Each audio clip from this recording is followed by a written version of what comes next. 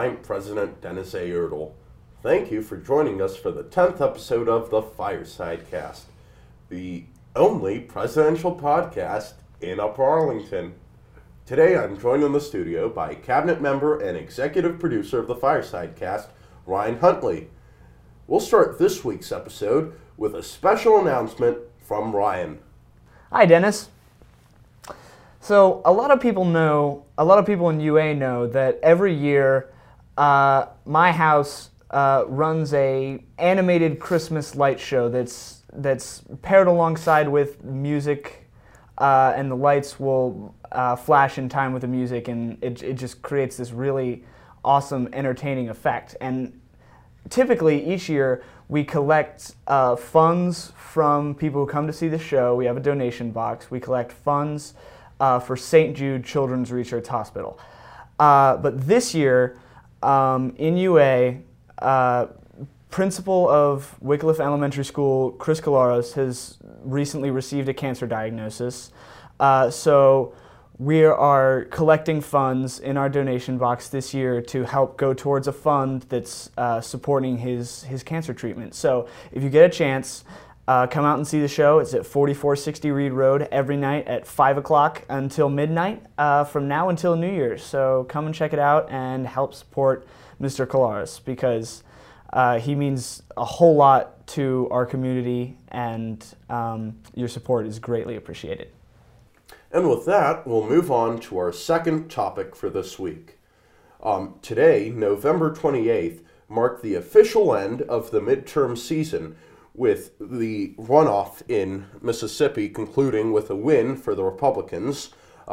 Cindy Hyde-Smith, who was previously appointed by the Mississippi governor to fill a vacant Senate seat, beat Democratic challenger Mike Espy by about 8%. She won with about 53.9% of the vote, which was a bit higher than a lot of people were expecting, as she did make some controversial statements regarding attending a public hanging. Mississippi was one of the states with the highest amount of lynchings throughout the Jim Crow era. And also, she did make some other statements which were deemed controversial. What is your take on this, Ryan? Well, I know that in this day and age, a lot of things will end up causing controversy, particularly throughout election season. But, you know, with states in the Deep South, oftentimes you're going to see these controversies crop up from, you know, the Confederate era and the Jim Crow era. But I think it's just kind of saddening and slightly disturbing as to the state of our democracy that these kinds of things are happening in what should otherwise be a relatively routine runoff election, and to have the candidate who wins be at the root of such a deep controversy like this kind of speaks to what I think to be the problem with our democracy right now, and it's that everything that happens right now is just embroiled into this tremendous web of partisan gridlock and anger that's going on in our politics right now. And to have a candidate with statements like that winning, I think it shows some issues within the American population and within our electoral system. And of course, in a state like Mississippi, Cindy Hyde-Smith didn't even have to campaign. Mm-hmm. She was going to win. And so I don't see her reasoning behind making such statements in the first place. In a more close election, I suppose one might try to appeal to the far right using such statements, but Smith was going to win no matter what. Donald Trump carried this state by double digits. However, last year, one of the main reasons why Doug Jones won in Alabama was because his opponent was accused of being a pedophile. And I wonder if that is a slightly different controversy than being accused of being a neo-Confederate. What do you think? Well, I think that sexual misconduct like this is something that almost everyone universally opposes, which is why I think that it was able to sway more people over to the Democrat side in this race, whereas in the Mississippi runoff, what you're seeing is something that is appealing very much to one far side of the spectrum, whereas it's alienating the other side. And that is what we're seeing all over the nation in our politics right now, is that candidates in safe states are, as you said, they don't have to campaign. So instead, what you see is this competition between candidates of the dominant party just trying to be as ideological as possible, just sort of trying to beat out the partisanship of those they're running against and just become the most far right or the most far left candidate that can be placed on the ballot. So I think that, yeah, you're right, it is a different kind of controversy, because in one sense you're appealing to your very far right basis, your base, who is essentially going to elect you regardless. And on the other side, you're really not appealing to anyone. So I do think it's a different kind of controversy, yes. And of course, to add on to your statement about how the candidates are becoming more polarizing, in New York, Alexandria Ocasio-Cortez beat out the Democratic incumbent in the Democratic primary there, running far to the left of the incumbent there. And so I do agree with your point that candidates from both parties are becoming more ideologically extreme. And of course, with the end of the midterms upon us now, we do have the final results, with the Democrats having 234 seats in the House of Representatives, not too far off from the presidential prediction of 232. Of course, there were quite a lot of flips, a number of them in California, in which the Democrats took control throughout a lot of former Ronald Reagan territory, Orange County. And, however, in the Senate, the Republicans did make a number of flips in Missouri and in North Dakota and Indiana. But those are red states, and so a lot of people were expecting the Democrats to lose there. What is your take on the results? Well, I definitely think that it's interesting that we've now got one House of Congress that's leaning in one direction and another House that's leaning in another direction. So I think that's going to lead to some very interesting measures being up for debate across the two different houses, things that are going to get past one and not past the other, and vice versa. So I think it'll be interesting to see what manages to make it all the way through. And also, you know, you mentioned your initial prediction of 232 House seats for the Democrats.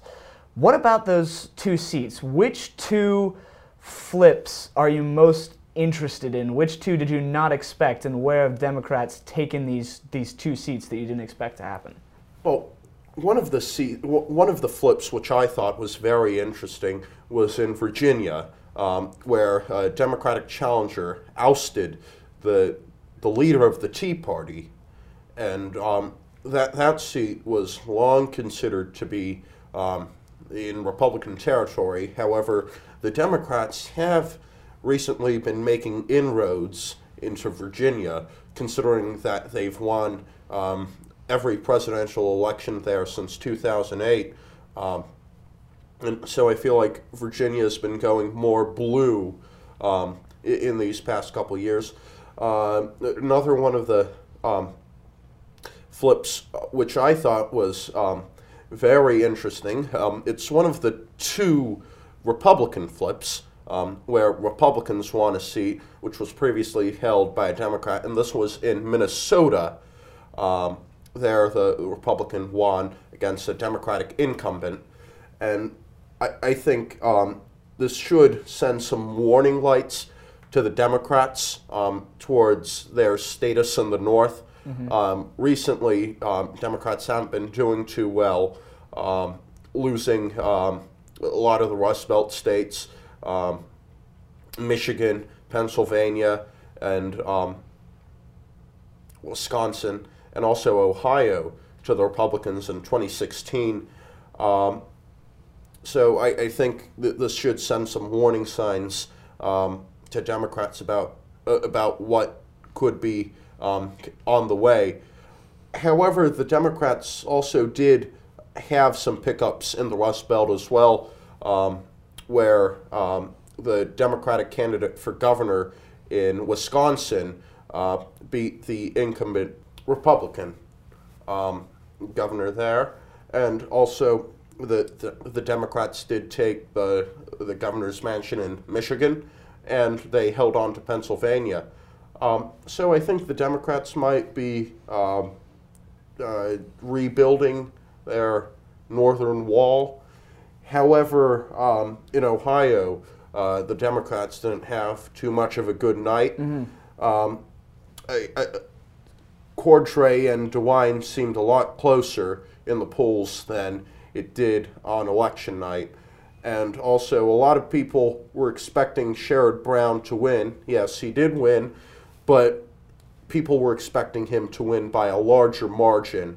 The margin was significantly lower than what was expected.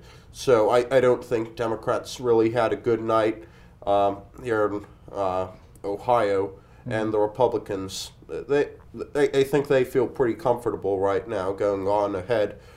The blue wave was definitely not a blue wave. A blue ripple, perhaps, maybe, but it wasn't the blue wave a lot of people were expecting. Or hoping for, really. I mean, I know that a lot of the Democratic campaigns out there were very much based on this idea of getting out more Democratic votes and, you know, getting Democrats more engaged than they've seemingly been in these previous elections. But what do you think about the Democrats who were elected? Because even though this wasn't the blue wave that I think a lot of people were expecting, it was an interesting night, to say the least, for Democrats, because we have gotten a lot of firsts in the government with this election. We have one of the youngest people ever elected into Congress. We have, of course, the first Native American woman in Congress. And in Colorado, we have an openly gay governor. So that's interesting. What do you think about these really powerful firsts that the Democratic vote has gotten into office? Indeed, I do think it is a year of the firsts. And of course, Colorado being a major victory for the LGBTQ community. And Arizona did elect its first female senator, Kyrsten Sinema, who was a Democrat. She was trailing behind her opponent on election night. However, when the mail-in ballots came in, she came out on top. And so a lot of people weren't expecting a Democratic flip there, but it did flip blue.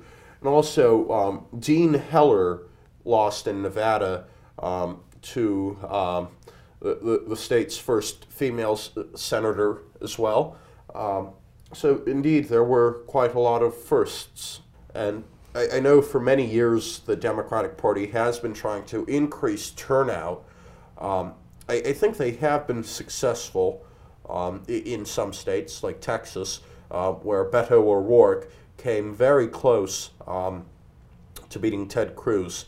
I believe he ended the night with about 47%, which is something you don't expect of a Democrat in a ruby red state like Texas.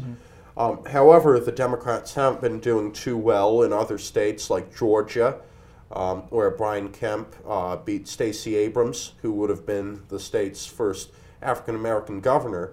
And in Georgia as well, Ron DeSantis beat Andrew Gillum, who would have also been the state's first African-American.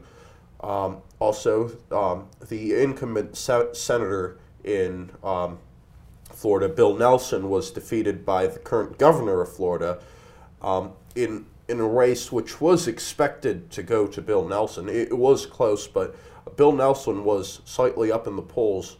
And so I think a lot of the polls have been underestimating the Republican turnout in a lot of states. Now, there is one exception to this, and that's Nevada. In Nevada, the Democrats have been constantly underrepresented. In 2016, a lot of people were expecting Donald Trump to win in Nevada. He didn't. It went to Hillary Clinton.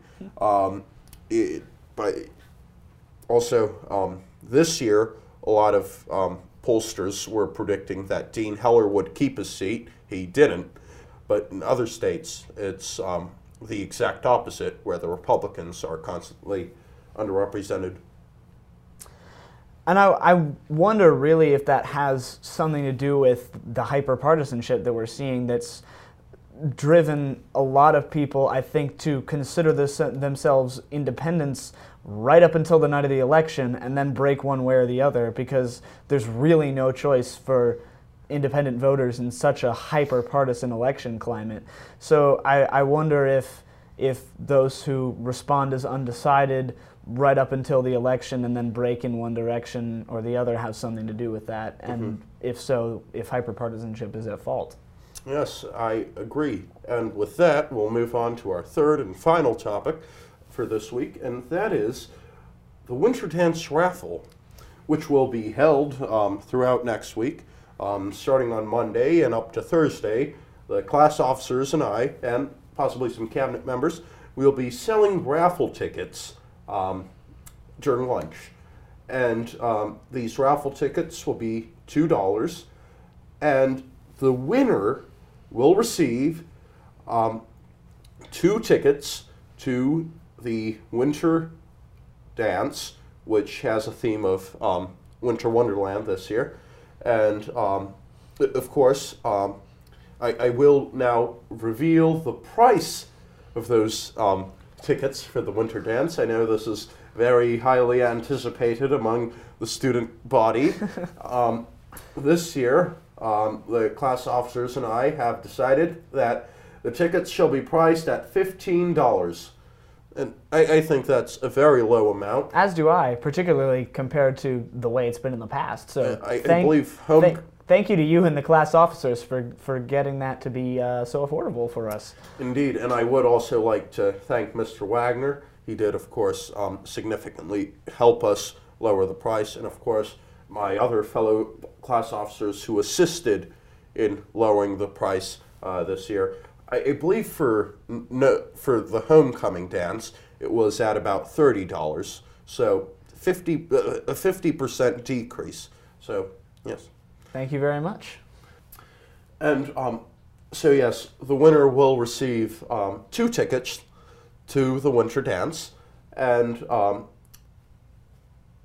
the collected money will go towards charity, of course, and we do expect to raise a lot of money. I know UA is a community that is very generous, and of course in the winter months it is important to help those who are not as well off as we here in Upper Arlington are, and I encourage all of my fellow classmates to participate in the Winter Dance Raffle. Major funding for the Fireside Cast has been provided by Serpent Cinematography, Evolved Turtle Productions, Thunderstruck Studios, and Hyatt Studios, and by the Combat Robot Kev Foundation, empowering robotics engineering since 2016. And from generous contributions from viewers like you. Thank you! If you'd like to support the Fireside Cast, you can check out our Patreon page at patreon.com/firesidecast. Or you could contact a cabinet member for further information.